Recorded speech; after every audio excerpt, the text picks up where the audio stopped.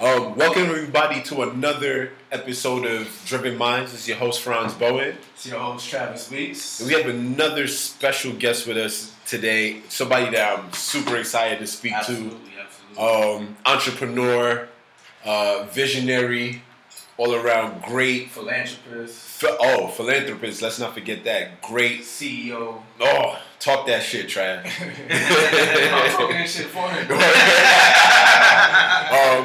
Grady Spivey, everybody. You already? Yep. Welcome, Grady. Thanks for taking the time to speak with us. I'll let Trav do most of the introductions because I'm a little. Where am I? You baby. I'm a little wavy. I'm not gonna lie.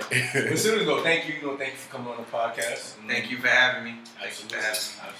Like I said to y'all, and while the podcast is going, it's I'm an open book. I know how to be politically correct in my business, but when it comes to personal relationships, I have to be transparent. And as I said to you, Franz, I'm humbled and honored that you guys even took an interest to want to hear my story. Usually people are like, okay, that's the guy behind the guys, right? So we want to, Grady, you're cool, but let me, meet the people you work with and are involved with, and I'm always apt to helping in that way as well. So it's very rare when people say it, and then sometimes I'm concerned of the intent, right? Because people might say, "Oh, Grady, we want to talk to you," but then I know the questions really want to be about like, so what does XYZ do and close doors and things like that. It's like, the whole interview is going to be about that. So I get, but your energy, you guys' energy was amazing to me, and your young brothers that I just want to support, and so it's my honor and my pleasure to be here with you guys and support what you're doing. I appreciate that. Absolutely, man. I think how I found out about you, well, it's funny when we interviewed Carrie, D did a little investigation and whatnot, doing what he does, and I think he saw you like posted, hit me up like, yo, Grady, boom, boom, boom, boom. He was like, yo, you know who that is? I'm like, do I know who that is? I'm like, I probably been following you on social media for a minute. Wow. I mean, yo, that's a fact. There's a thing that's called, Cypher Sounds, my man says, don't get gas. You need that button. But yeah, I mean, I'm one of them guys that kind of like, I do my research and I could tell, I look at the camp, right? Like I pay attention who mind is part of whatever project or whatever, initiative that's being done that I respect, that I admire. Like I know you have a close relationship with Swiss Beats, and I'm like, I always pay attention to Ken because I know if that person has this person around, this person must hold a certain value. You know what I mean? So I pay attention even from like Nas and his latest manager. I believe his name is Anthony Sila or whatnot. Yes. Like I remember just doing a little research. I love to hear those guys speak. Anthony's amazing, and real guy that's really amazing. That's in Nas's circle is Gabriel. So I don't even know. I don't know. That's a special guy right there. Mm-hmm. You're right. You got good intuition. Right. So it's like it's these people that people need to know about because it's like there's a lot of people. Yeah, there's a community that wants to be everyone wants to be the artists, the basketball players. But as you get older, you kind of realize like, okay, I really want to be that guy. Yeah. I want to be that guy in the industry, and I want to do certain things in philanthropy, entrepreneurship. I want to bring a social good, but I also want to do good business. And you start paying attention to the people who does it, and I'm just happy to have you on here, and you being one of those guys that inspire us. It's really dope to have you. So first, I want to start. First question is, how did you even get started in? I know it started with music first, right? Yes. Foundation. How did that even come about? With your relationships and how do your interests get So I'm gonna give you what do you want? The long or the short? Hey, we got time, man. You got time. I don't have that much time, but I'll give you the long/short, right? And then probably answer a lot of your questions. And this is probably like my second interview I've ever done. So. Oh wow. Yeah. That's so good. Yeah, you're not my first though. You're not my first. Us men, we love to be the first, right? Big on that. But yeah, it's good. Second is good though. Yeah, second's where it counts. Yeah, second's where it counts. But I started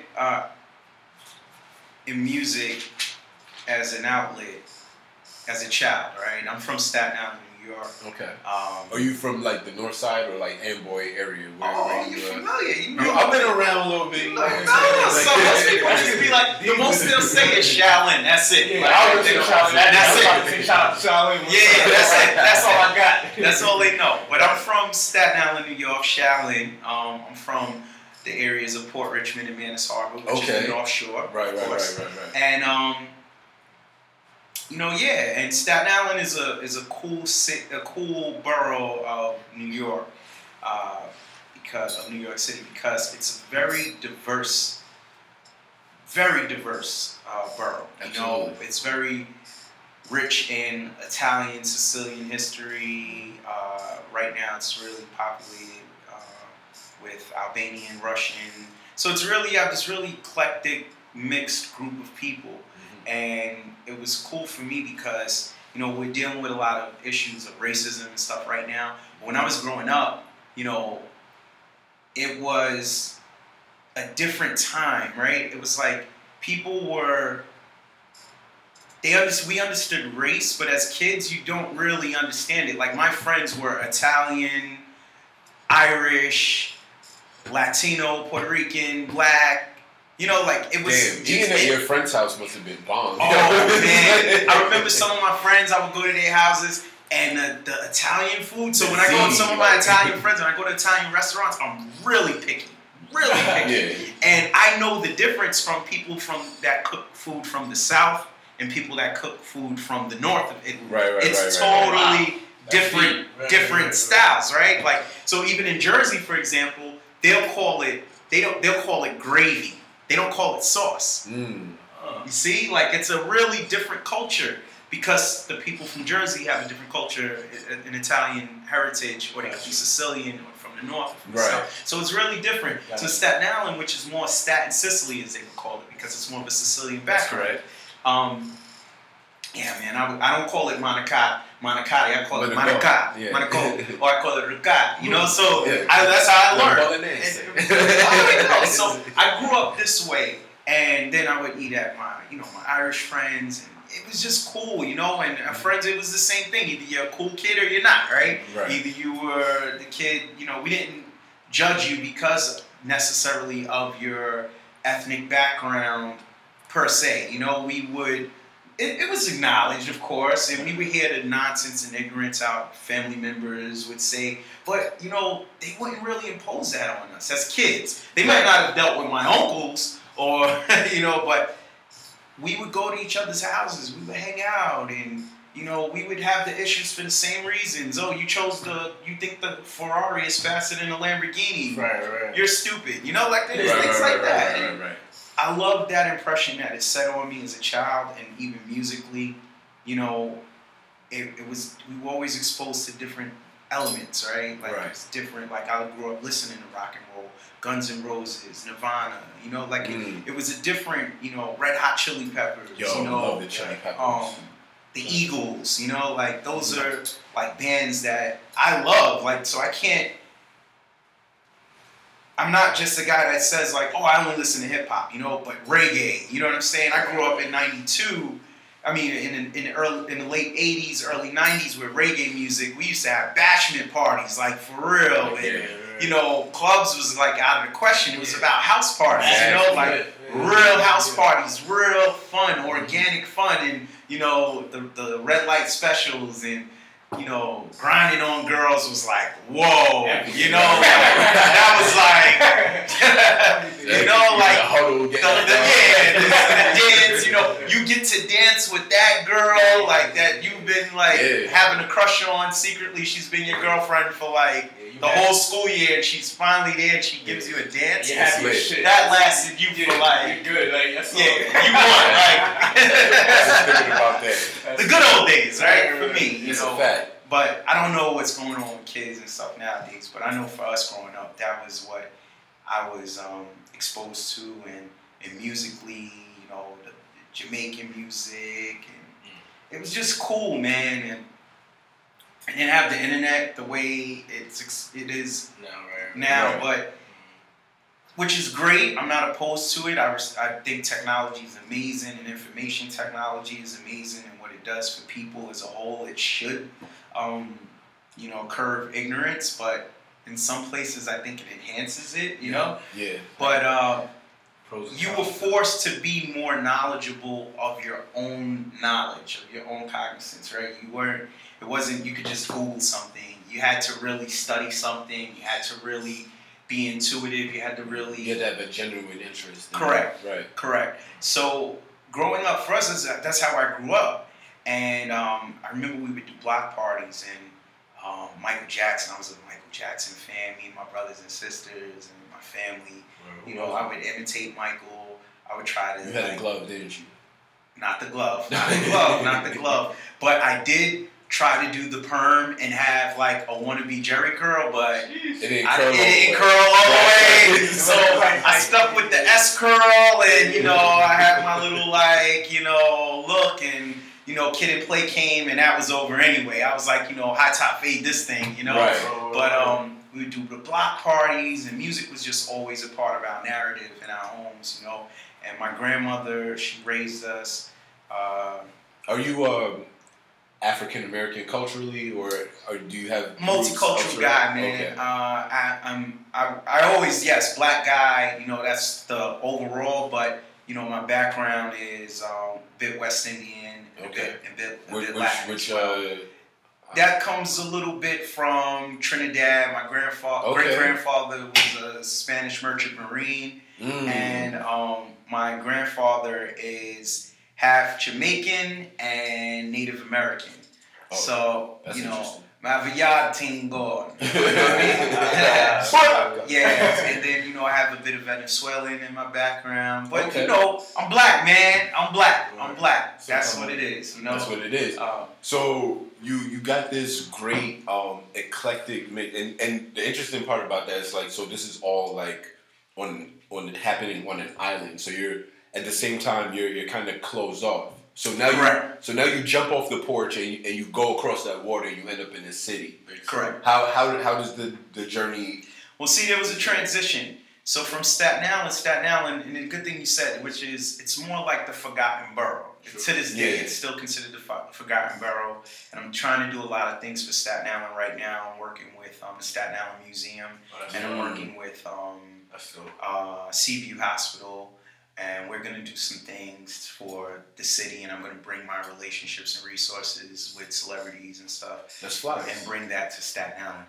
But to answer your question, so 94, moved to Atlanta, 94, 95. And that was a different cultural scene. So I did a detour before I came back. Oh, damn. Oh, good fact. That was around Freaknik days. This guy. Yeah, that's crazy. Who needs Google with this? He's like 94, 95, Freaknik. You knew nothing about that, though. Yeah. You just seen videos, right? Yeah, I see my cousin's videos. Yeah. He bring back. He got photos? He got videos? Oh, yeah. He got a few VHS. Oh, man. I heard a few things about Freaknik. Listen. JD, Jermaine Dupri, doing an interview about Freaknik. I was like, wow. Listen, Freaknik, honestly, was like, I've never seen anything like that in my life. Wow. So Freaknik's background... To this day? To this day, I haven't seen anything like that. Culturally it's different, right? I haven't seen anything like that. I would say the comparisons would be if you go to Carnival, things like that. It's that free-spirited, just everyone having fun. Right. At the tail end, it got a little too aggressive, but it initiated from the frats. So it started from the frats and fraternities and doing their whole thing, the whole Greek weekends and things like that, and then it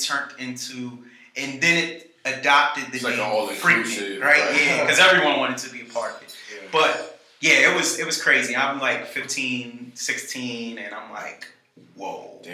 Was this your first time being away from home? When I moved to Atlanta, my mom migrated from New York to just give us a different life, a better life. It was a program called HUD Housing, so that's how we were able to. My mom took like last little bit of money she saved up and family members and say, hey, you know, my father was in prison. Okay. So, you know, they weren't together, and, you know, my mom's like, look, I want to give them a better life.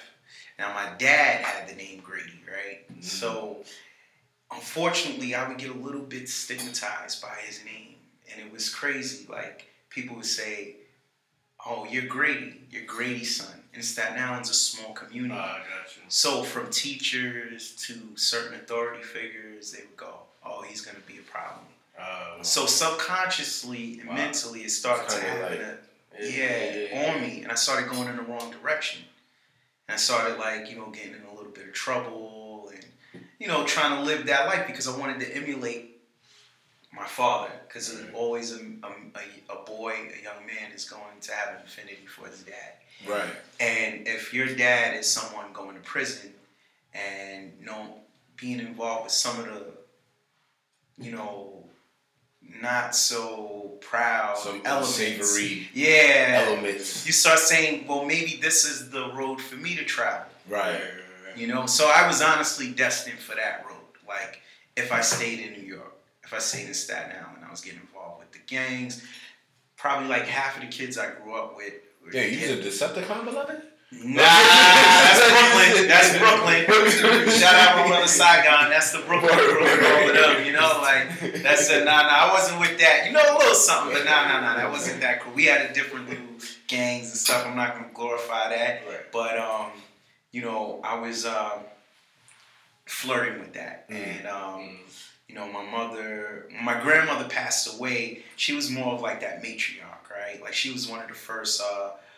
Director of Willowbrook Hospital, registered nurse. She gave us a stability because my mom was young, my dad was in prison, in and out, and unfortunately fell victim to the drugs, and it just was a different life for me, you know? Right. And it was the 90s. We're talking about late 80s, the 90s, Reaganomics. Yeah. It was real, you know? This wasn't, you know, the generation of kids with skinny jeans that's you know, this was guys, it was real.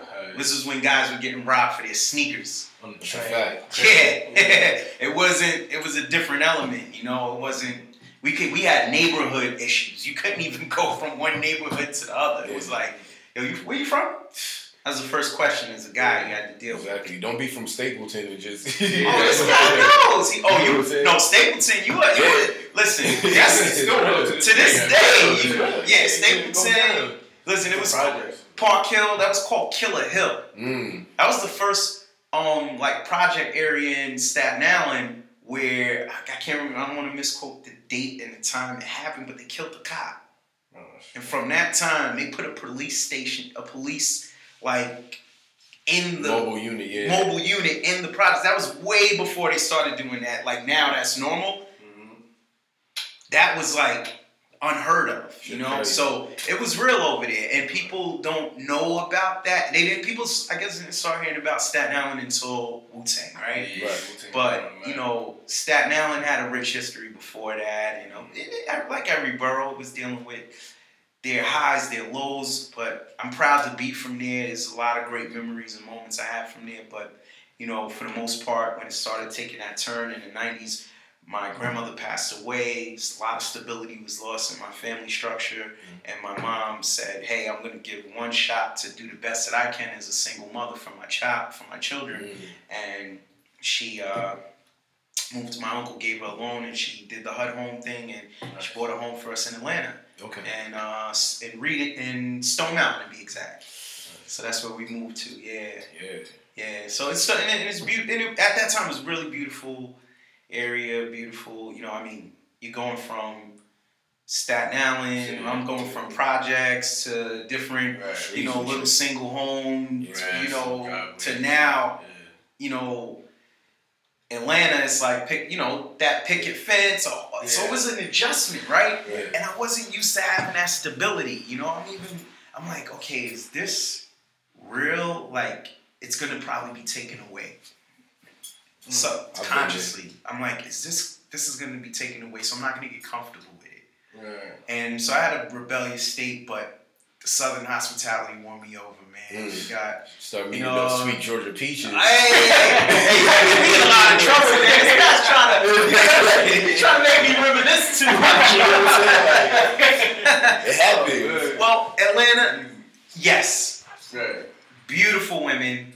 The culture, you know, they talk. You from New York? Mm-hmm. Yeah. Hey, what's your name? You know, say that again. You know, like they like, oh, just the way I talk is intriguing Exactly. to you. Don't like, drop a son. You know, now you start, now you really like you start laying it on thick, like, yeah, you know what I'm saying? Yeah, you know from New York. You know what I mean? Like you extra New York now, like, you know, like. But I was down there, and I was still like had a different mentality, so it was hard to adapt. I was getting kicked out of school, suspended.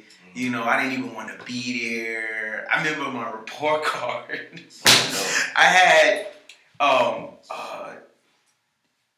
it was in Atlanta it's different the grading system, so they label out like how many days you're in class and stuff each class, right? Oh, okay. So my class was like he was absent 22 days in one class, 32 days in another class. 61 days. Like I was just I was just on some whole like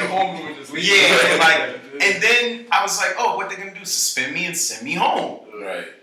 Bingo, I win, right? So then they did something called in-house suspension, where it's like a room like this, probably like it was a trailer. I never forget. It was off site of the school, but it was on the school grounds. It was off site. It was you didn't leave that trailer. Sound like jail a little bit. And I was like, this isn't for me, you know. So you're in there with all the knuckleheads, right? Like, and Atlanta was different, man, because you know you had the love and you had the hate. So you had the girls would show the love, and then the guys didn't like that too much. Exactly. But it was a melting pot. So you got guys from different areas, from like Chicago, LA, and then you got some of these guys, man, even New York. You know when people are just extra, they're trying to be extra tough, extra hard. You wasn't hard in New York, but you not. I'm like, hold on. Now I'm happy to be here. I'm just concerned about the stability of it, but I'm happy to be here. Like my friends are going to jail back home and shooting. Like we were like, you know, like Allegedly. It was allegedly, like that. And you guys are trying to act like super tough, and then they want to instigate problems in Atlanta, and then the locals are like, you know, they don't. Just because you're from New York doesn't mean you're tough, right? So they men just like you, so they're like, hey, you tough, we tough. And one thing in Atlanta, at the age of 16, you could buy a shotgun and keep it in your car. That's why you hear in the rap songs, they'll say, don't make me pop the trunk. So it's dangerous like that. Yeah. It's different, you know. So you really trying to test these guys who they could go to their trunk and get busy if need be. So you know, I'm just not that person. I'm not a confrontational person. I don't like. I'm more of a unification person. That's just always been my mindset. You know, like I understand respect. You go into the person's place now. If you disrespect me, then I'm not gonna back down. You know, but we're in the South. We're here in Atlanta, like. So I was cool with the country guys. Like, so then I met a kid who was beatboxing on the table. And he comes up to me and he says a rap. Well, I'm peeling motherfuckers' arms like heads like oranges, hitting them with 2x4 inches. And then I'm like, oh, it's early. So then I'm like, then I'm spitting my little rhymes, right? Because, you know, I'm from New York, so of course I can rap. Like, that's like, of course, us three could probably get a cipher right now, right? So I'm saying my little rhymes. Like, yo, yeah, I roll like a whale, slippery like a sail. I got mad heart, but I do not feel pain, because it's all in the brain. If you ask me, am I crazy? No, I'm not insane. While you was acting something, I can't remember all of it. But, so there it goes, right? So I'm saying my little rhymes, but this guy said this rhymes like this, and I'm like, yo, this dude's nice. Then turns out, so I'm like, yo, we gotta, you know, he's from the Bronx. And he's like, yeah, so, you know, they call me K Swiss, DJ K Swiss. And I'm like, okay, all right. I'm like, yeah, they call me Superior. You know what I mean? That was my little rap name, right? So I'm like, yeah. He's like, all right, Superior, all right. So, from New York, we gotta stick together, man. That's so, a fact. but we ain't like all these other New York dudes. They got it, one pant leg up and, a Nike shoe with, it's not adding up. Yeah, it's not. These are dudes from New York, but they've been down in Atlanta since. The country dudes that comes and be like, hey, Shawty, that dude been here since, I knew him since he was in the 3rd grade. So you don't even now you're from New York, and then they getting beat up by the country dudes, and then they'll come to us making you look bad. But I'm like, yo, we ain't that. But try that over here, we're going to go all the way. So however you want to do it, and real recognizes real. And that's just the way it goes. So me and Swiss clicked.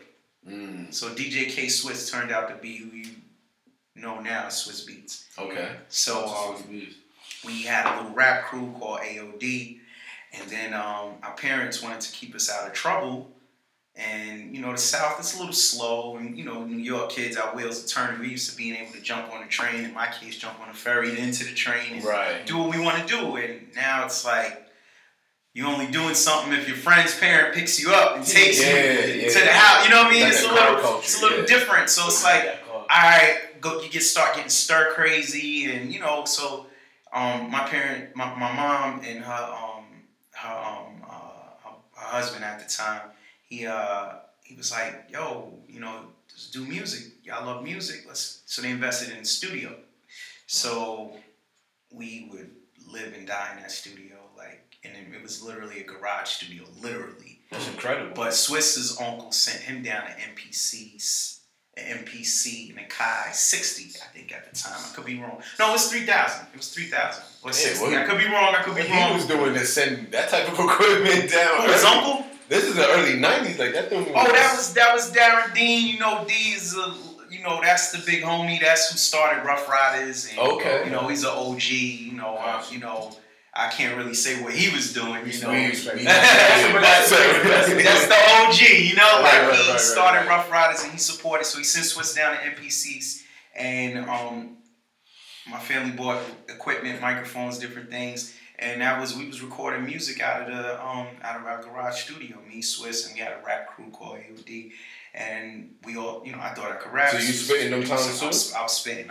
We was going at it. At that point, your plan was to be a rapper. My plan was to be a rapper, right? But it was more for fun. But I did want to be a rapper, right? So we all, three of us rap. Swiss is the producer, right? So that's the mentality. 94, 95, 96, going into 97. Then. But we started DJing the house parties. We started getting a different buzz and a respect in Atlanta, in the South. Right. We were 16 and sneaking into the clubs, and Swiss would DJ the clubs. And I would carry his crates, and that's how we got into clubs. And I'm talking about clubs like Flavors, that people, that Left Eye reference in the song, and Ladies Night. From Flavors to Frozen Paradise, these were really this was the Freaknik era, Memorial Drive, Jamaica. It was Atlanta starting to go up on the super incline, and we literally were a part of that. So Jermaine Dupri, Mel Testamar, we went to school with me, Swiss, Lala, and our Boo Thiem all went to school together, which is Akon's brother. Oh, Boo, yeah. Boo. And Lala, wow. Yeah, I said it's government. I'm sorry, Boo. But Boo, me, Lala, we all went to school, but where we clicked, we're all from here, right? So it was Boo from Jersey, sure. Jersey, our distant cousins, you know what I mean? But so shout out Jers. Yeah, Jers. But it was all the same thing. So we vibed, and it was so crazy. I don't know what was in the air, the water, but all of us, we always go back. And now Lala, she was, even before marrying Carmelo, she was big on radio, right? Radio, LA, video jockey, MTV, now her acting career, and she's a force on her own as absolutely. And Mello, my brother, but they combined and joined forces, and it's amazing. But she's a force on her own and doing phenomenal things, amazing things. Yep. And then Boo, of course, in the music, what he's done on his own independent. So So you guys are just all like teenagers at this time. Yeah, this is discovering, yourselves, and you find a commonality in that identity within each other. correct. So was there like a push at that point to be like, all right, we're gonna stick together and this is our plan, or did kind of things? What was that? What brought you What back? happened was and again, like I'm saying, like Lala, and she was in school and doing her thing, and she was the one like, yo, y'all need to go to class, like that was her. And then Boo, and he was doing his thing, but he loved music. Me and Boo, grew up great. Him and Swiss were close friends first initially because they went to Stone Mountain High School. Then I went to Stevenson. Then we all went to Open Campus together, which was an alternative school for us to kind of alternative school. Yeah, the guys that missed 30 days of class, Snooki, your last chance. By the way, kids, I graduated with a 3.5 GPA. So there you go. Academic diploma. Go to school. Yeah, I fixed it. I said, whoa, I ain't going out like that, right? But everyone did their own thing. But me and Boo started, we really started clicking and really would support each other and talk about dreams and aspirations. And I would go to work and I would let him hold my car, and he would go and meet with Kevin Wales at the time, who was a guy that was managing 112. Okay. So we would be at Doppler Studios and witness that whole thing. And then Boo was close with a kid by the name of Little Zane. And then Little Zane, and then that all they say they call 112. Wow. It's the human Google right here, man. Can't say a reference without this guy, But then. So Boo started going along that side, and his brother Akon was working with a guy named Divine Stevens. And Divine Stevens was the guy that was doing choreography for everyone.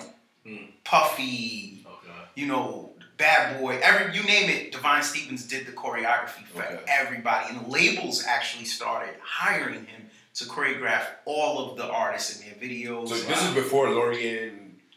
Lorianne was involved at that time as well, but those were the two. Lorianne is, that's the goddess, that's my sister. But Divine was he was that dude too, So, but Akon was his partner. So Akon was damn near living in the studio, writing records, and Akon. What year is this? This is 96, 97, 98. And then 98, we're about to graduate high school. Swiss is about to graduate as well. And then he says, and we got out. So mind you see what's going on. We got relationships. Everyone's cool, knowing everybody and grinding. And then, Swiss is my uncles called me and they're like, yo, Greg. He's like, we just got our act signed to Bad Boy. Puff Smith and his uncles were managing. That was when they were managers at the time. Okay. And then there's these kids, they spit, they're called the Locks, the Warlocks. So I'm like, this guy loves Jada too. I'm like, yo, I'm like, all right. So he's like, yo, they saying I need to come up there. So I don't know what to do. And they said they might be getting their artist DMX signed, Earl. And I'm like, okay. And they're like, yo, his aunt Siobhan called him. I was there, and I remember he was having a phone call. She was like, you need to be here because we got producers, and if you're not involved, you're out, Right. So he's like, it was like I forgot the word for it, but a pivotal moment for him. Do I stay in school, my education? I got already grinding here in Atlanta, building the name. We're DJing all the house parties, the clubs. We're building our own thing. We got friends. We got a friend named Akon. We got a friend named Little this one.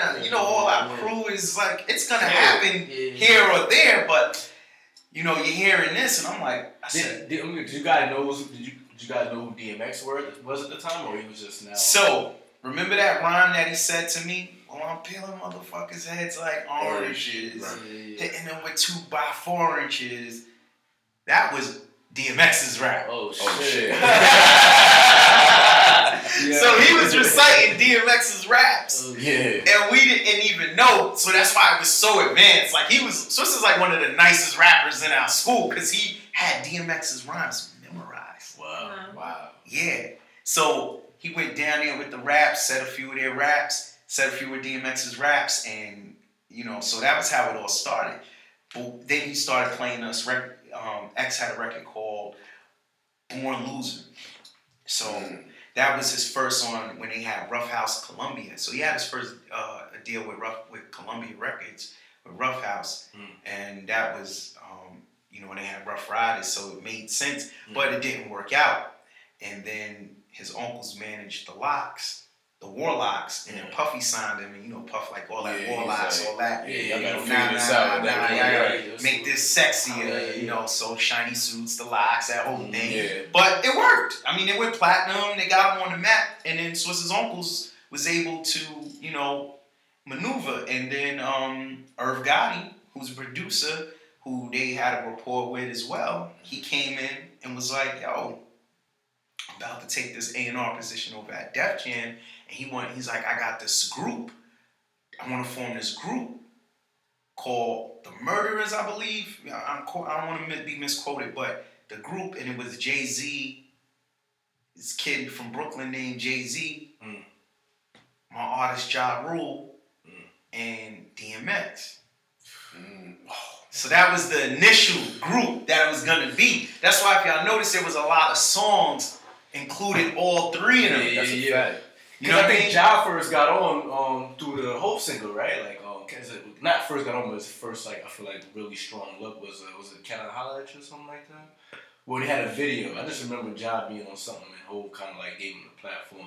It was. I mean, I can't attest to that. I don't want to put out the wrong information, but from that side of things, so then DMX, that formed the relationship, and then Irv bought Leo Cohen and Def Jam, and to the Powerhouse Studios. I was still in Atlanta at the time, and then the rest was history. But where I come in is that time they get the deal, and he has to finish an album. But the DMX that you see now, I mean, that most people have seen, not right now, he's doing really well. The dog, I got love for him.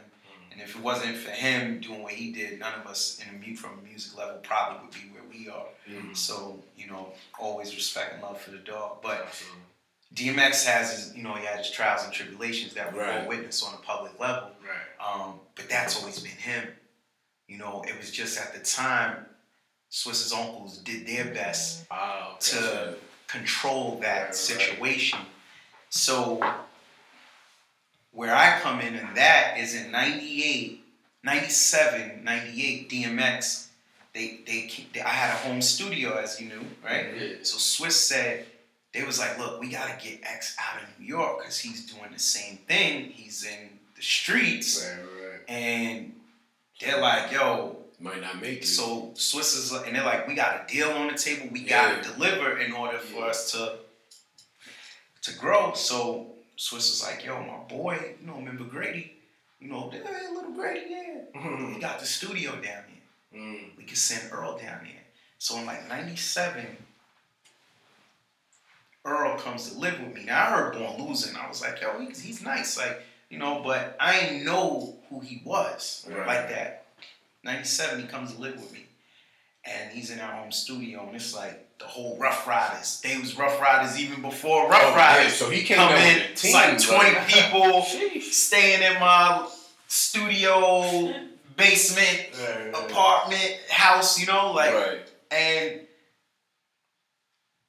yeah, it's real, and I'm like, okay, and then then it fizzles out, and it's only like 2 or 3 people. Dame Grease, the producer, very hot. Shout out to Dame, and then Swiss's uncle's main guy, son guy. That's his name, so you already know.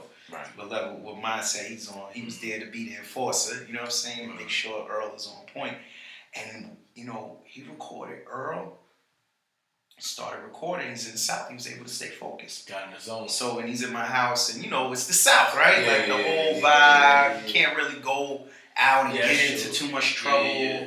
So he just, and it's cool because he likes that. Like, it's like laid back, it's chill. Right. And Earl really likes that. He don't like all to be bothered and stuff. But if you put a person like him in an aggressive environment, he's gonna be an aggressive person, But you put him in that environment, he's like a nature guy. Low key, Low key, he's really a dog mentality. Like like he's like that. So I watch him go into the studio in a recording booth. And mine, I got like a little thin sheetrock recording booth, and he's like, first song he records, boom, boom, boom, open the door, ATF. And I'm like,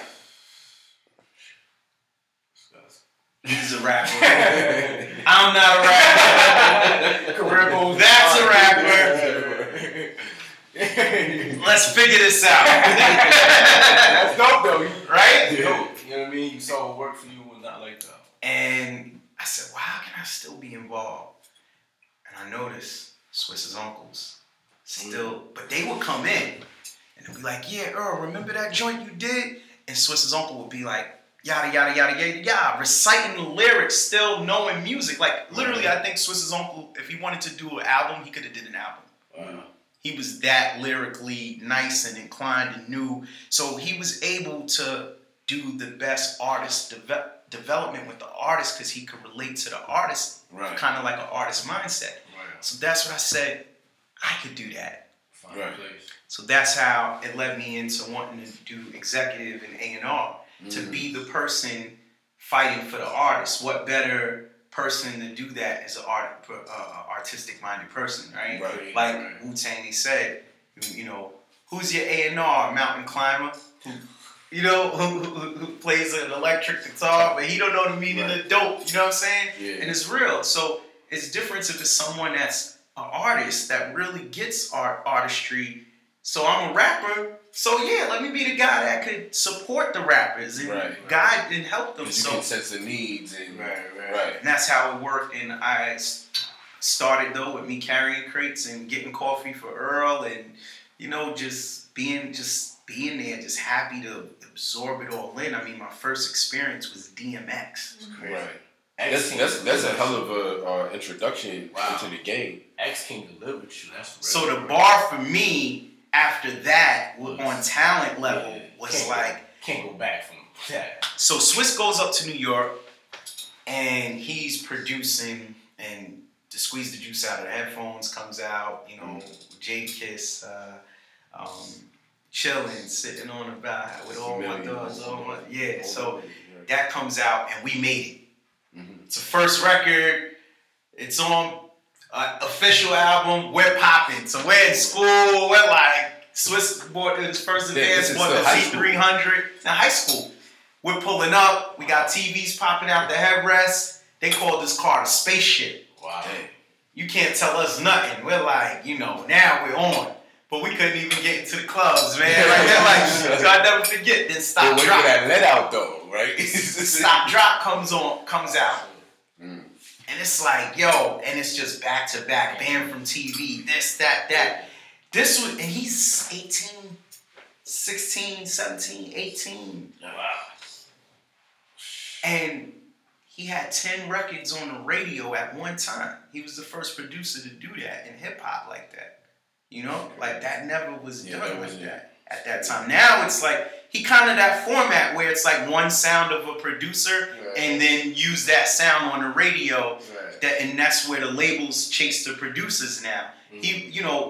Timbaland and Pharrell, they did that too in their own way, but Swiss really had like 10 records on the radio at one time. He definitely killed that Korg keyboard. He must have bled all the sounds out that joint, bro. You know what I'm saying? Google again. Now, so I'm not gonna give up his secrets what he uses. He gave you the MPC, right? So after that, it was like, yo, Greg, I gotta move to New York. I'm like, bet. I gotta finish my education. So I went to, I graduated, got my GPA. My academic diploma GPA. Then I went to Keller Graduate School for business, and I stayed I stayed 2-3 semesters. Wait, no, I got my associates, and then Swiss was like, great. It's on. Like, I need you to come up here, man. Like, we about to do the record company and this and that. And then it was so crazy. I came up to New York, back to Manhattan. So that's what year was this? I was 19, 20. Wow. No, so, but like, what, it was like 99, 2000? 2000. And you hadn't been back to the city since. So I mean, I would visit, but mind you, I moved now from Staten Island to the Forgotten Borough to Atlanta to So what was that? What was that experience like? Re-immersing yourself. It was rough because now I've gotten acclimated to that Atlanta life, right? To living with a little bit of. At night, everything's quiet. You like you get used to it. I got my flow. I got my circle of friends. It's so you have to kind of leave all that behind. I'm the oldest of 11 brothers and sisters. Oh, wow. Yeah, 6 on my mother's side and 5 with my dad. Oh, tremendous. Yeah. So, I'm pretty close with all of them. I'm more like a second parent, Gotcha. Yeah. So it gets a little crazy. But, I'm close with them. So, you're leaving your family. It was rough. It was a big adjustment. So I immersed myself in the work. Yo, salute to your moms, by the way. Yeah. For she had the vision, that flag, word. Yeah. So I had to immerse myself in work to really find myself, and it was rough because I'm young and it's all new to me, and I took on an executive role right out the gate. I was a vice president of Swiss's record company, Full Service Records. Okay. Oh.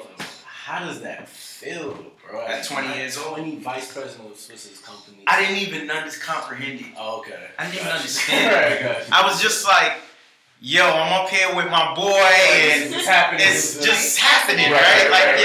I'm not, at this age, I'll be like, oh, I'm a vice president. No, but at 20, it's like, what's vice president mean? But that's the right mentality. And just to give it some context, had you worked a job prior to that, or yes, while I was in high school and some of my college, I worked at TRX Fulfillment Services, which was the back support for Expedia.com.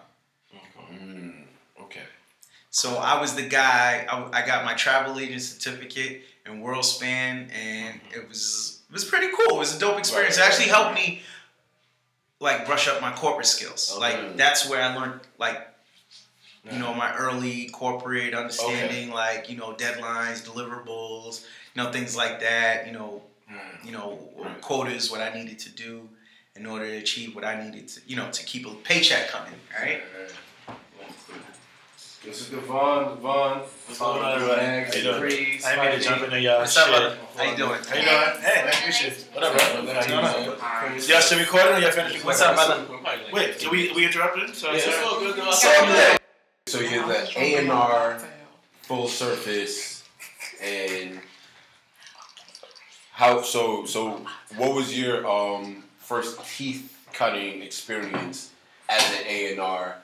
Being 20 years old, back in New York City. So it was familiarity, but then in one token, it was all new, right?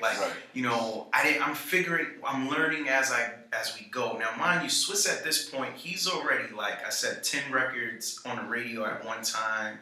Right. He's already he's Swiss. He's becoming Swiss. He didn't really have a profile. A public profile as much, but everyone knew his production and his name. So it was a lot of this. I remember we would, anywhere we go, it's you're Swiss Beats, and it's wow, you're the guy, right? People didn't even know who he was per se. So he would even get, are you DJ Clue? They would always get the Swiss DJ Clue thing. Clue knows this, so it's a little funny inside joke. But so. But for us, it's I remember Swiss is he's got a Lamborghini we're 19, 20, Diablos, multiple. This is So love for cars started since. Yeah, it's ridiculous. So we're, and we got braids and stuff, man. We're, and I'm an executive.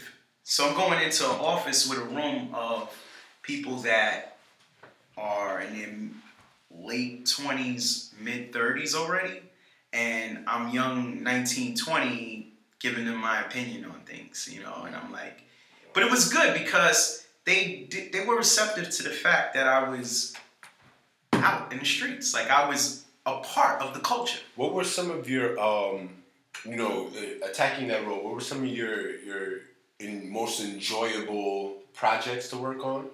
And in contrast, what were some of the projects that you had the greatest learning experience? I would say. Okay, so again, learning, there was a learning curve, right? Mm-hmm. And it was all new for me. At the end of the day, I did have my basics of, okay, someone's giving money, we have to deliver something, right? Like, Swiss was barely he didn't even come into the office like that, to be honest. He would go into the meetings that we would have with Clive and J Records. Now, mind you, I'm having to, like, deliver to, at the end of the day, Clive fucking Davis. Yeah. This is the music god. I'll be real, I was just like, this old white man? You know what I mean?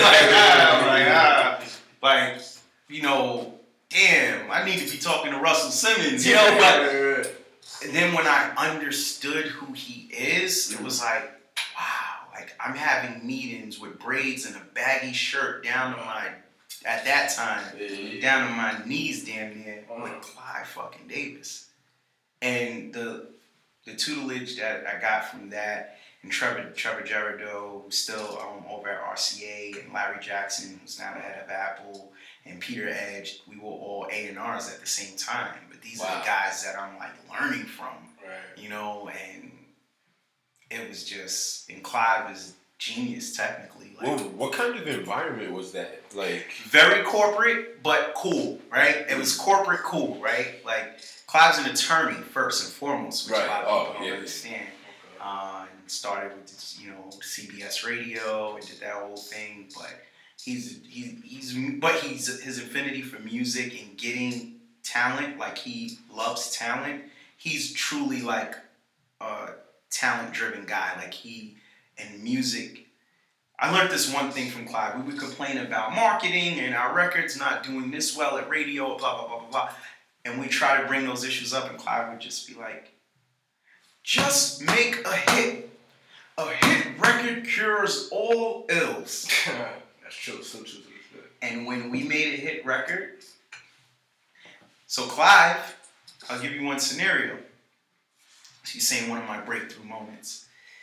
We have a kid who Swiss's dad discovered by the name of Cassidy. And he's like on a come up.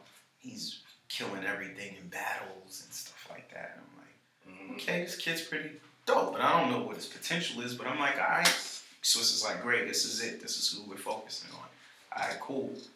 So Ashana Ayers, who now, you know, co-manages Common Sense and Common, rapper and actor. And she was our general manager. Her and I, we put in work. Like, she used to work for Wu-Tang at the time. So it's so crazy how it was all synergistic. She used to work for Wu-Tang before she came to us. And she came on as general manager, and she helped me out a lot as far as, you know, learning the game, the music industry. And then, so we put our all in Cassidy, and then we said, well, Swiss, you're the one with the name, right? So we have to piggyback this record company off of you. So we did that, and then it was this battle that happened, right? Between Cassidy Freeway and one of Jay-Z's artists Freeway. at the time. Yeah. Freeway. Other famous battle. Yeah. Now, mind you, that battle was like not supposed to ever be known or heard or seen, right? There was like a behind-the-scenes thing that happened. And then we showed it to like one person, and I'm not gonna say who, but lesson learned at the radio department, and before you know it, that battle went viral, right? Like, back then it went out viral, right? Like, it was like, that battle went all over, and that helped. It was crazy, but that wasn't our intention. Like, we were just gonna grind it out. Right. But then that accelerated the process, and Cassidy was a battle monster though. Like he battled. Yeah. Like that was one battle you've Still seen, but no, y'all didn't see. Like he would demolish, and lyrically, like, but he was groomed the same way. Like he was coming up under Jadakiss and everybody. And he, you know, you talking about an 18-year-old kid that now has to rap again, like rap and battle and drag and this one and Jada, and it was like the way that was the Powerhouse, the Rough Rider thing at that time. It was like everyone would come in and you had to just spit your best lyrics to get on a record. Period. That was our hip hop. You know, you had to like be dope. Period. The golden days. Right. And so Cassidy came up under that. So lyrically, he was a monster, but it was about making songs under the J Records regime. So fast forward, we do a lot of mixtapes, we do a lot of, you know, Smack DVDs, all these things. But the J Records system didn't have a machine behind it like a Def Jam did, for example. Right. So it wasn't as hip hop and urban driven. It was more popular pop culture. Like Jimmy Cozier. Correct. I think Olivia. All of that was Mario, over there. yeah. Alicia was the moment. and is still the. Absolutely. I was at Def Jam at the same time that J Records Okay, came out with okay. Alicia. Yeah, we was nervous. I was in the marketing department. Yeah, well, you guys were weak on that side. We were really weak. I mean, we had On the hip-hop side- we had someone, but it wasn't Alicia Keys. On the hip hop side, they were weak.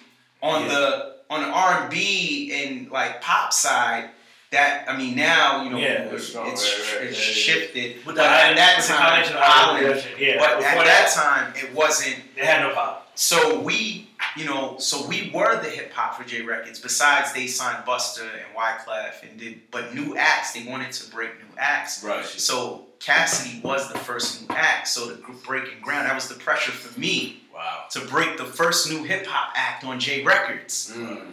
But it's no pressure when you're 20 years old. You think we could do what you think you could do? Everything. You just want me to watch this. All those bangers with Swizzy, you probably listen. Watch this. Right. It was rough as hell. It was hard as hell. Clive says we play a record for him that Jazzy Faye referenced the vocals for, and this is how music works, right? And it's a record, Jazzy Faye singing it, girl, you wanna come to my hotel? And it's Jazzy Faye voice, right? And Jazzy Faye's an amazing producer, you know, at the time. He was super popping too when he did that reference. And then we played that record and Clive's like, I think we have something with this record. It's just missing a little, you know. And I'm like, I say to Swiss, I'm like, okay. He said, if you guys could just touch it a bit and come back, I think we might have something. Now for Clive to say this, Clive Davis to say this, you better make that record the biggest record in the world for him and come back. So what we did, I told Swiss, I said, look, I said, R. Kelly's in town. I think we can get R. Kelly to do, let's try for R. Kelly to do the record, do the hook. So we tell Clive, we have a relationship with R. Kelly. Maybe we'll put him on the record. We just met R. Kelly. But you know the game, man. You gotta make it happen. So we go up to so I call R. Kelly's guy. I forget. Damn, I feel bad. I can't remember his name. But I remember his attorney at the time, Darryl McDavid. Me and him were cool too. So I called his whole little crew. His cousin, June. That's who it was, his cousin, June. So I called June and I'm like, yo, June, Swiss wants to come and play some records for Kells and collab. So that was the end point of entry. Right. So June's like, hell yeah, man, y'all cool. Y'all feel Kells would love that. So I never forget, we get to Chicago and I call the number. And some dude picks up the phone. And I'm like, yo, man, we here in Chicago. We trying to link. It's me, Swiss, and Cassidy. He didn't even know Cassidy is or whatever. And they were like, yo, we here. Let's get up, man. Swiss is here. We came for you. He's like, look, man, you know, y'all gonna have to come. I'm playing basketball right now. I'm like, basketball? I'm like, yo, man, we here for Kells. I just spoke to his cousin June. I'm like, we coming to come play records, get us to. Look, man, I don't do shit, so I play basketball, homie. So I hear y'all here. Y'all can come on through after we play some basketball, and then y'all come to the studio. I'm like, who is this? He said, this Rob, man. I said, Rob, He's like, Bob, man, this is Rob Kelly. This is R. Kelly. I'm like, oh shit. I said, my bad, Bob. I'm about to fuck it all up before it even starts. You know what I'm saying? Who the fuck is Rob? I'm like, who the fuck is Rob? I'm like, I'm talking about basketball. I'm talking about practice. You talking about practice. So we take our ass to the gymnasium and chill at the basketball court and watch this play basketball for an hour and a half. Yeah. And I'm like, damn, he ain't gonna go to the studio. And Clive's expecting us back. It was like 2 days later. Right. We go after that, he's like, now let's go to the studio. Let's hear some shit. And we introduced Cassidy and the whole thing, but we didn't push Cassidy. Right. We basically like, yo, Swiss starts playing records for him. Him and R. Kelly start vibing. And then we sneak in Hotel. the Cassidy freeway battles. Ooh. So Kells is like, damn, that boy's cold. You know what I mean? Like, he's like, whoa. He's like, you got some more? So then Cass just starts spitting 100 bars. You asked him to spit. Kells was like, what we doing? He's like, you not leaving till I do a record with you. He said, do you got something? Wow. By the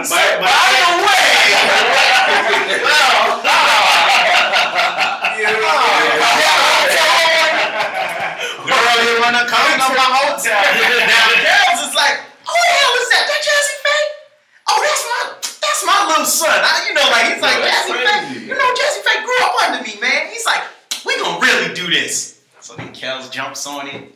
Wow. 6 in the morning. And he even threw us with vacation and something. Excuse my singing skills and all that bullshit. And I'm like,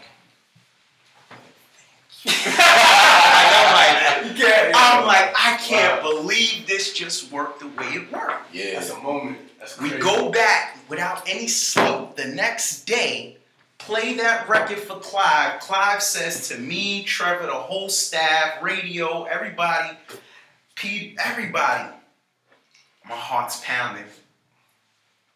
We have a hit! When that man says you have a hit record in front of the whole staff, absolutely. That's why you know the record to this day. And the whole staff has to be behind it. You know put how all the it work works. in. Make it That's a happen. fact. Straight to radio. And that PR. was where I learned a hit cures all ills. Because that changed and I achieved what we wanted to achieve, which was breaking the first hip-hop act off of J Records. Wow. And then later we came with I'm a Hustler, and that was set to do even better. And then Cassidy, unfortunately, had his incident. Went to jail. Yeah. I was fighting a murder case and everything, and we were the first artists to go digitally platinum with a single on J Records. First. Wow. Even before my sister Alicia. That's what's up. First, period. In the whole RCA system. We went digital. That's platinum. impressive. It's amazing. Yeah, so I accomplished this by, but I at 24 years old. Wow. Yeah, and then I said, okay, so that was the gift and the curse, right? You feel invincible in your 20s. You're like, oh, just break the first hip-hop act on a major record company? Especially when you're okay, what else we do next? Oh, get Jay-Z on the record, clear the sample? I can do that. Yo, Tata, what's up, man? I need this cleared. Yo, Gray, what's up? I got you. You know what I mean? Like, you want Jay-Z cleared on the record? Jay-Z don't do that. Yeah, he don't. Hell no. But Tata made that happen. Shout out to Tata. And, Rock Nation, Rockefeller, it's always been family, those guys. And so that was like the beginning of my career really taking off from music and entertainment. And then that led to a lot of other deals from things that we wouldn't consider at the time, like product placement, endorsement deals started knocking on the door. We didn't care too much about that. But as music took its downturn, I think, before any other economy because of the whole piracy issues and things I'm not going to get into, but music took a hard hit. So that was where, those product placement deals and endorsement deals that people would look at like, okay, that doesn't mean anything. Right. It used to be corny. I started saying, let's talk. And that's how we started segueing into that mentality. Okay. See, that's what I wanted to ask, because looking at your LinkedIn page, I saw that you did the A&R thing, the vice president thing for a while. I wanted to ask if you became disenchanted during that time, because I realized that time was, music was kind of like on the decline, like people's the buying habits started to change. Did you start doing this around the time like translations was starting to come into? Well, Steve Stout, shout out to Stout. He laid he's a genius. He's a visionary. He laid the pathway for all of us to be doing what we're doing right now. Technically, Russell even did that too. Like they all had that mentality. But the thing is, like, it was more like a cultural brand thing, because like we were kind of stuck with things like Sprite, St. Ides. True. True. And, FUBU. Gap kind of snuck LL in there, but these were, they weren't like, they were legacy brands, but they weren't the brands that we have now. Of course. So, but that's what I'm saying. Like, Stout took it to the next level, but it started when Russell had like Fat Farm, and he's been doing this forever, because Russell was the first one out of all of us getting money on that level. Like, he really started diversifying hip hop. Like, Russell was like, he's dope like that. Like, he's an integrated person always. His mentality, like, as much as he's proud of being a black man, he's also understands that we're one race, and that's the human race, right? So he's always like loves everybody, and he's always like feels like, I'm gonna bring nigga hood hip hop shit into this environment. Like, that's his mentality to this day. The Buddhist. Like, but he's still, I love him for that, and he's always trailblazing. And then Puff, I would say, took up after that, and then we kind of followed after him. And these guys paved the way, and then Steve Stout really took it to the next level from an advertising perspective, and really like pushed the limits with brands and associating with hip hop and urban culture, and showing that it has the power to dictate sales, and really put it into that monetary format. Like, look, if you with this many views that see this, that listen to this record, he can be a brand influencer, and this can increase sales and increase product. Were you knocking on doors in the early goings, or were there some brave brands coming to you guys, like saying, hey, I see what your momentum is, we have XYZ, how can we combine? What was that transition like at that? So the transition was really just, it was organic, man. We didn't push, we didn't try. We just wanted to be with brands or people that shared the vision. So I did a little bit of film and television. I put Swiss on America's Best Dance Crew at MTV. I did, I bought a film deal, Take the Lead, a couple of things. And, like, that was more of like where I was going. And then Swiss just, I never figured we did a Zima commercial, things like that. Like, we just started like doing different eclectic, cool things to be a part. And we were inspired because we already saw like, Jay-Z doing Heineken, or this one doing that. Hennessy. So it was like, well, Nas Hennessy is just recent, but we were doing that like in the early 2000s. And then it just continued to grow. And then Swiss did a deal with Kid Robot. It was one of the first deals. And then it just, music became the vortex and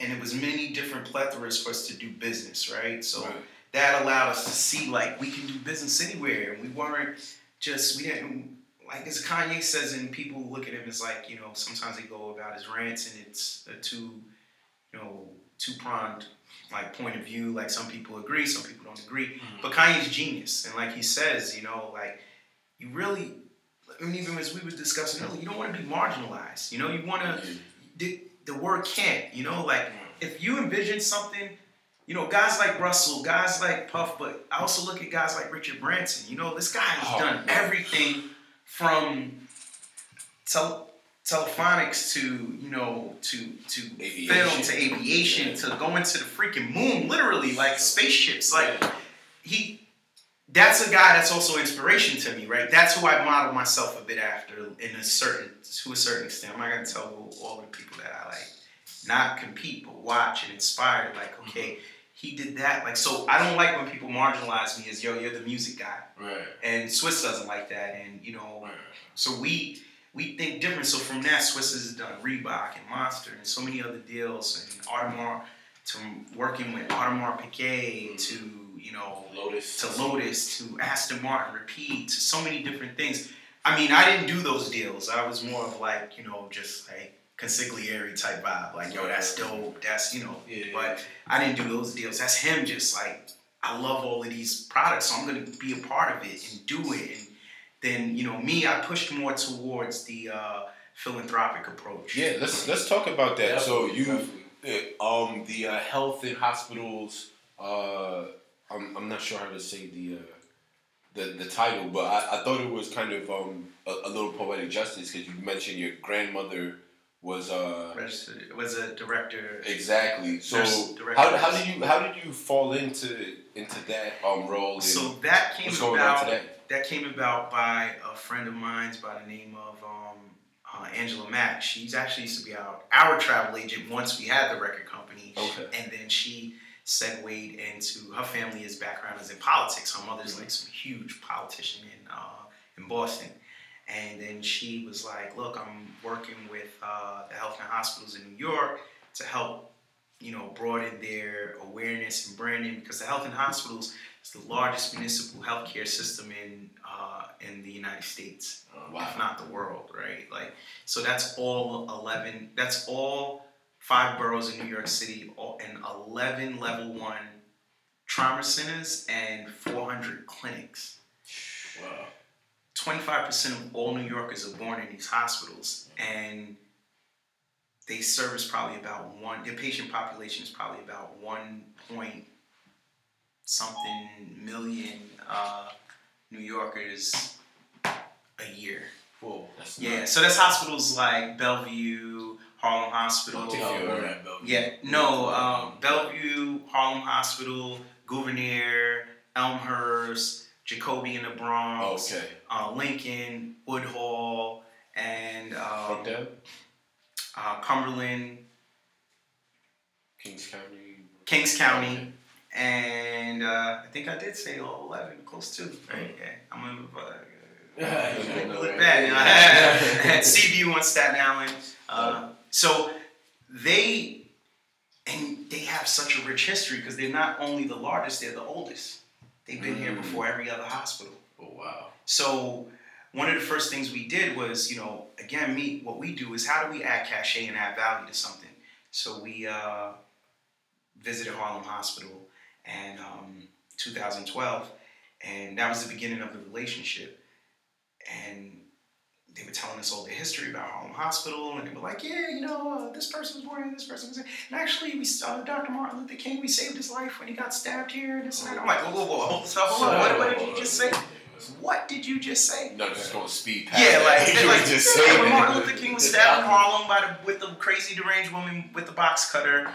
We saved his life here in Harlem Hospital. I said, what? Wow. So you mean if you didn't do that, there wouldn't be a I Have a Dream speech and lead up the civil rights movement wouldn't be here? That was before the whole... They're like, yeah. I'm like, okay, so we're going to do a commemoration around that. Was any of the doctors, I'm just going to go, I don't want to limb here. Are they still alive? And they was like, yeah. Actually, Dr. John W. Cordice was one of the surgeons. He's still alive. Wow. He was 90 at that time, like 91. We honored him. The mayor came, Swiss came, they cut the ribbon. We did a dinner a gala, fundraising gala later that night. And we commemorated the hospital. We raised capital for the hospital and for the fund. And we honored Dr. Cordice. It was an amazing event. So many dignitaries, so many politicians was there. And this was something I was able to have my name affiliated with the Harlem Hospital new pavilion that opened. And that's incredible. And we commemorated that with the man that saved Dr. King's life, and that was the theme. And so many people came out to meet this man. Wow. And he was 92 years old. He couldn't stay the whole time. He passed away when he was 92. a year and a half later. Wow. So let me ask you a question. When you so you came in kind of like as a creative director, somebody to bring in partnerships to increase awareness for the hospitals. Correct. This whole like I see the transition of you going from music into this like social good and building the communities. Correct. Where does that come from? I started learning, that came initially from my grandmother, right? Who she would always take in everyone from the neighborhood and always feed people. And you saw this as yeah, and I saw this young. And, you know, our family background, you know, is some of our people in the church and then some people in Islam. So we learned, you know, that giving in both faiths is about giving and, you know, and giving back. It's not about what you take. It's about being proud of what you give. The culture has shifted, and I don't know if that's a paradigm that's intentional to, you know, make everyone about being getters. You know, like, oh, what you got? Fuck you. I'm rich. You're broke. Fuck you. That wasn't cool when I was growing up in the music and the culture and society. That's never been cool.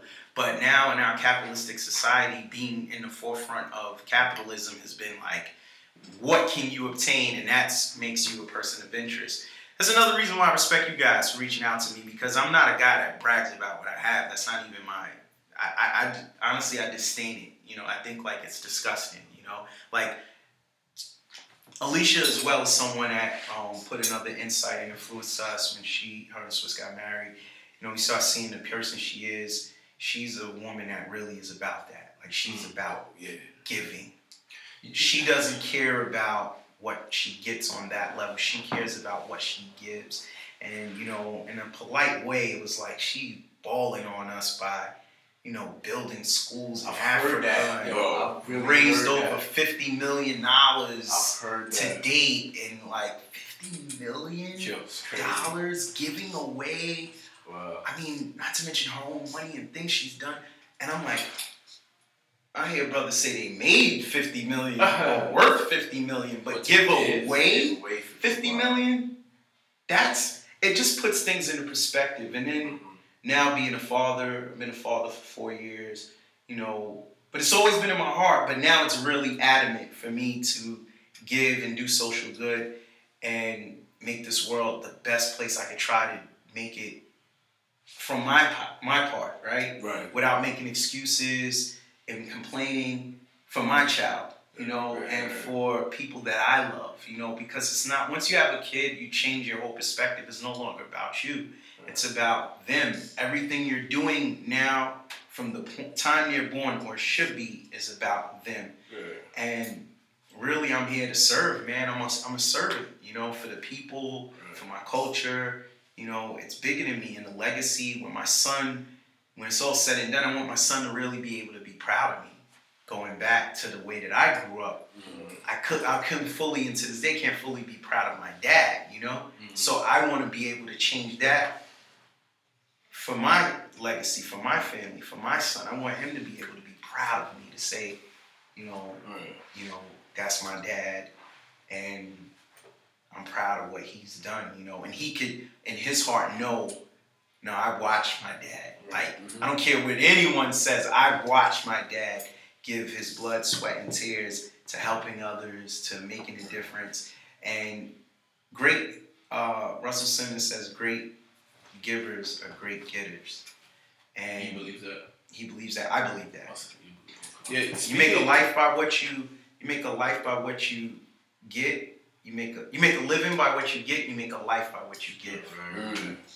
That's why, to me, you're like out of anybody in the game. To me, you're one of the most unique and interesting individuals, because you have accomplished so much. You've had partnered and worked with some of the greatest artists in the industry and whatnot. And when the first time we spoke, that's one of the first things you said to me, was like, I'm here to serve. You know what I mean? And you just have this nature about you, which you really want to build back the community. And I think that's so special. Not only that, is because you can do that. People automatically think sometimes, when kids would think like building a community is like, you know, is a boring job. It's not like appealing, right? It's not sexy. Oh, man. But I feel like the way you've done it, like going to the Smiles Design Gallery, this is actually the second one we've been to.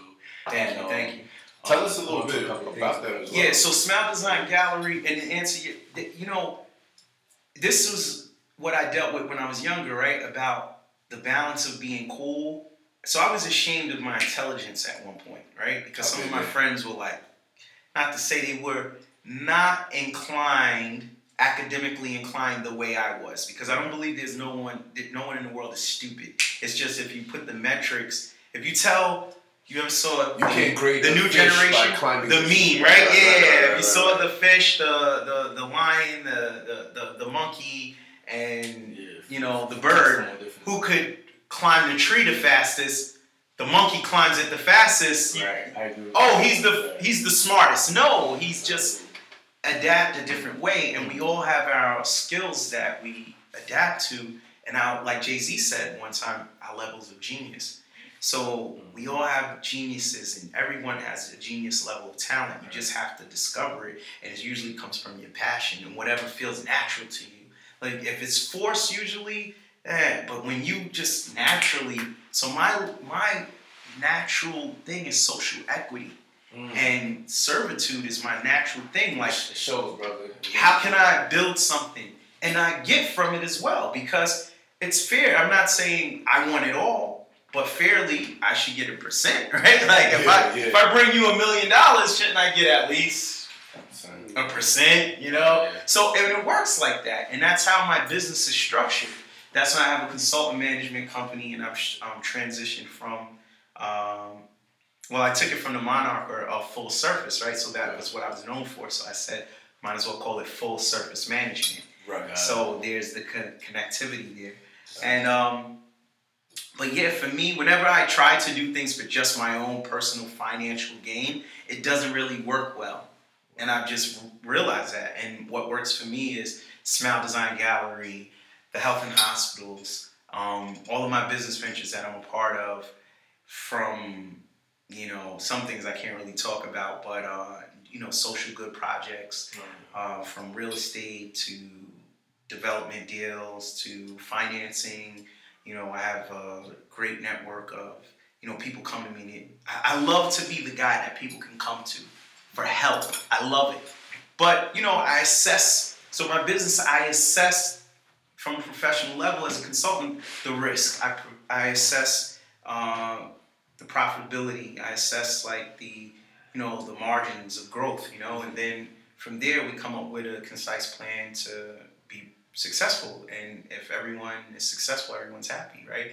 And you set short-term goals and long-term goals. Some things are one-off deals that it's just like, hey, it's transactional. And then some deals are things that I have to stay on and really see it through for a period of time in order to achieve a certain amount of success, and then I'm compensated off of those measurements of success, right? Yeah. So it's a win-win for everybody.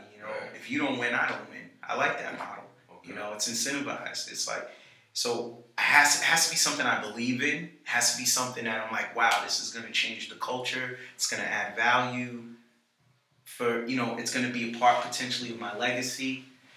And if I just feel genuine, like this person deserves it, then I want to help, and see it win. And I'm just good at that. Like I could take it, and it's like a puzzle, and in my brain I could just put it all together, right? And then it's done. And that's a special gift to have, man. But that's my talent. Yeah. And you have to. It took time, and I'm still learning. Right? There's still more things that I'm learning and fine tuning within myself. But that's where it's at, man. That's what I'm doing, and I think that's dope. It's so dope because you gave social good the cool factor, man. And I feel like people can aspire to that, And going back to that, that's what the balance of, right? Like I said, I was ashamed of intelligence and didn't want to be called a nerd. But then by the time I graduated high school, I was proud to be like, yeah, I'm smart. Yeah. Smart motherfuckers. You know what I'm saying? Like 3.5 GPA. And I didn't even try that hard. I was proud of it. And I was still cool. I was cool, like really cool. Like, not taking, removing ego, but I was proud to be a cool guy. Like in school, I was cool with everybody. I was cool with the nerds. I was cool with the cheerleaders, the thugs, the this, that. I was cool with everybody. Like everybody. Yeah.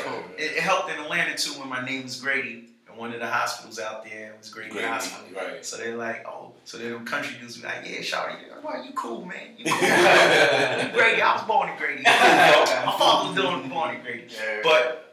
Yeah. But again, I did notice that void. Like, giving back and helping can be cool. It's not just something a suit and a stiff person has to do. Right. That's like, I'm giving back to this charity. And I mean, look, whoever gives back, kudos to you. Absolutely. But more people in our culture and the youth can get involved and do it in a way and feel proud of it and learn from it and grow from it. And that's how we build each other up. And we build each other up. And you build up social equity as well, because there's opportunities as well. I'm not saying you go into it for an opportunity, but there is opportunities, right? If you raise capital to build homes, right? Someone has to build the homes, right? So if there's $1 million to build 20 new homes in a city, right? And you have a construction company, right? Everyone wins, right? You're not going to charge them full price, but maybe you'll charge less than what you would charge, but it's a win-win for everybody. Right. You know what I mean? You could feed your community.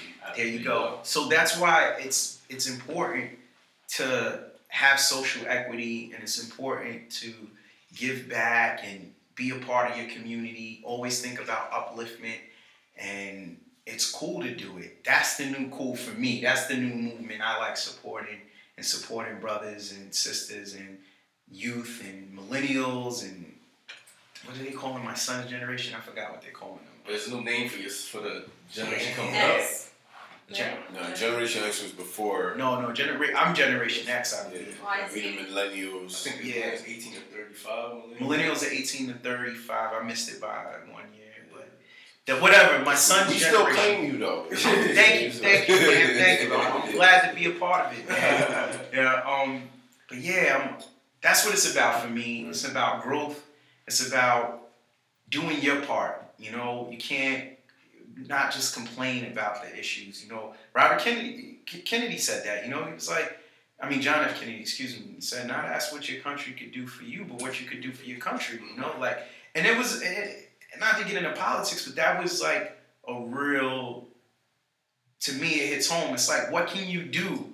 Like, if you just think about if everyone did one thing positive for the world, we wouldn't have any issues.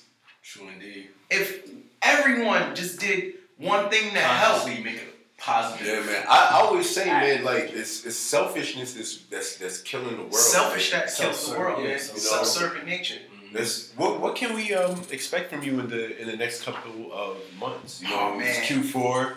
Man. The grind is on. 2017. Man, I got a lot of things. I spoke more about my background and the music, and I know that's be really interesting, especially for the millennials. But I'm glad you guys did the transition into where I'm at right now.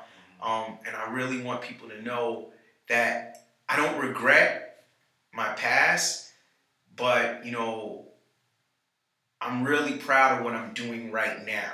Okay. And if I could have been doing more of what I'm doing now, oh man, I would have even loved to do it earlier.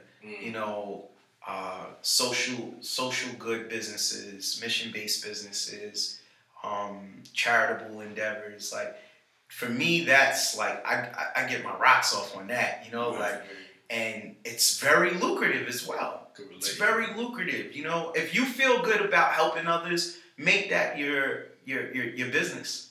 If that's what you love to do, if you do not lose sleep over helping people, like I don't, then do that. But for 2017, I have a lot of projects going on. I told you I'm going to put a little bit of focus on Staten Island right now. Nice. I have this other project, me and my partner, Abe Maldonado. We're doing something called Create Labs, where we're going to be bringing technologically driven hubs, kind of like co-working spaces, but technologically driven for the community, because there's a big push for multicultural, especially minorities, for technological and we're very education. underrepresented. We're insufficient. Yeah, we're not represented. So there's a void there. So we're creating this thing called Create Labs, and It's major. it's going to be we want to launch. It might be a partnership. Can't really talk too prematurely about certain things. It's contractual, but we're looking at launching in 2017, and it's going to be these cool hubs where I'm talking about robotic engineering and like robotics. And if I show you can't. Like Visually, you can't see it. 3D printing. Yeah. I mean, and it's going to be a place where grandma from the projects can come in and learn how to code. Major. And a kid can, fly, understand the dynamics and behind a drone, right? Mm-hmm. Like, not just like, oh, I'm flying a drone, but why does a drone work? Right. Like, this is the things in creating robots and just pushing the envelope, and it's exciting, and I'm really excited about it. So that's something I'm working on, and we're bringing to fruition. Look forward to 2017, and then doing some amazing things with, as you know, mutual friend, Sister Carrie, the community, and social projects we're going to build. But I can't really talk too much about that. But again, this is about, not to get into politics, but more about being a part of the solution. With all the issues that we're dealing with, systemic issues, society, we're really going hard to bring solutions, and we're going to tackle the socioeconomic issues that we're dealing with. We have a great team, an amazing brain trust of financial people, political people, philanthropic people, and political activists and celebrities, and some real cool celebrities I can't say right now who's a part of it, but it's really dope what we're going to be bringing to the table for 2016 tail end and 17. Going to see more about that. We're going to have a couple of events that we're going to put, and then we got Smile Design Gallery where we subsidize the cost of art.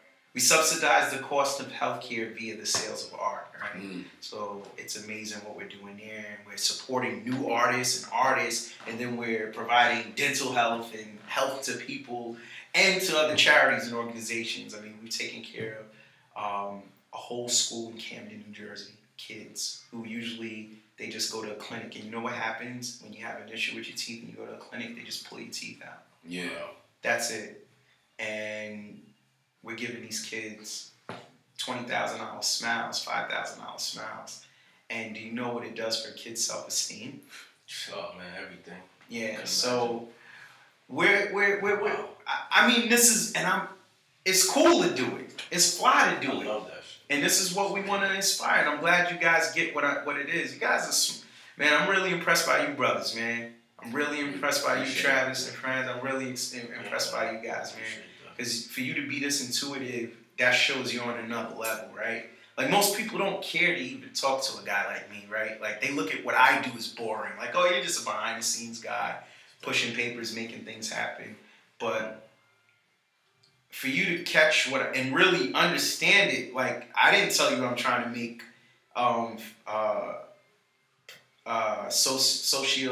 socioeconomic and social good things cool, or philanthropic things cool. I didn't tell you guys that. And for you to pick up on that, like, damn, you got my phone tapped aside. You're really watching me. Like, I pay attention to the details. You do pay attention to the details. So, and what you guys are doing in any way, as I told y'all, like, any way I can help you brothers to really blow this up, because I think this is what needs to be seen, again, being that difference, right?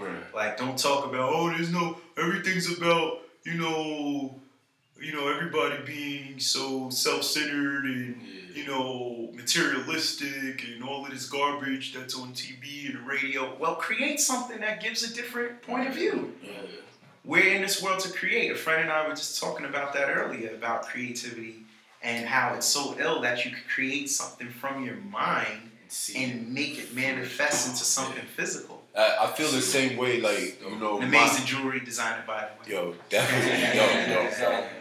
You gotta get your website and your card before. Selena Naz, it's www.naznyc.com. Check it out. But yeah, so, creativity and things like that is what we're here for. So, I want us to always support that. And you guys created something so amazing here. This is dope, and it was my pleasure, my honor.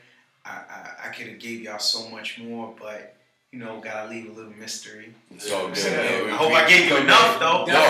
Definitely, man. We gotta double back with you in like 6 months, but I know things gonna be crazy. You gotta get like say 2017. catch up. Hey. You know what I mean? You gotta do that, man. Yeah. So, As we say, you say in Islam, you say inshallah, meaning God will, So, that's for me. Whatever the universe permits, the Creator, I'll take it. That's me, man. That's shout dope. Out to you, bro. Shout out to Brady. Great inspiration. Thank you. We want to thank you again for spending this time with us and breaking bread and sharing the knowledge, because there's a lot of individuals out there that are, as I said before, like our people are destroyed for lack of knowledge, and thank you for breaking bread with us. Absolutely. And to carrying the ball forward to everything you do in the community. Yeah, man. It's beautiful. And just one more thing I want to say, you brothers. I think I'm like an important thing for everyone. Don't be afraid of pushing yourself and traveling, knowing more, seeing other cultures. That really opened me up a lot. Like I try to speak as many languages as I can. I can speak a little bit of French, Spanish, Italian, Portuguese. I speak a little bit Arabic. You name it, I could probably say hello, how are you in 10 different languages. That's what's up. Even if you were to try to put me to the test right now. But my point, it wouldn't be me though. I give you the Ebonics, but but my point is, and that's such a, we're more familiar than we're different, right?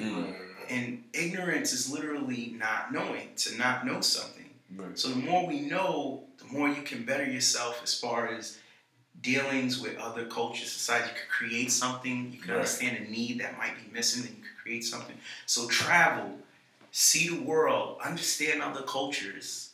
Don't be closed-minded, and just be open to receive, So that's just one thing I wanted to make sure I said. And then, of course, shout out my wife and my son, Connor and Yolanda. They're everything for me. You know what I mean?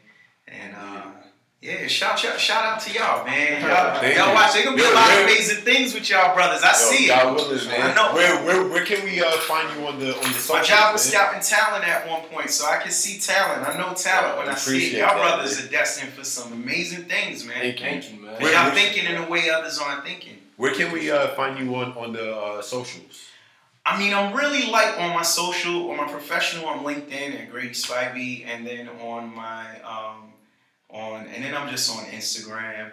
I'm on there, and really done too much else at Twitter, and I try to watch what I say, because what you say gets you in trouble sometimes. So right. I'm more on I like more Instagram because it's more about you could show, and I try to curate and just always inspire. I mean, sometimes I want to post some crazy shit, but I don't do it. Yeah. I'm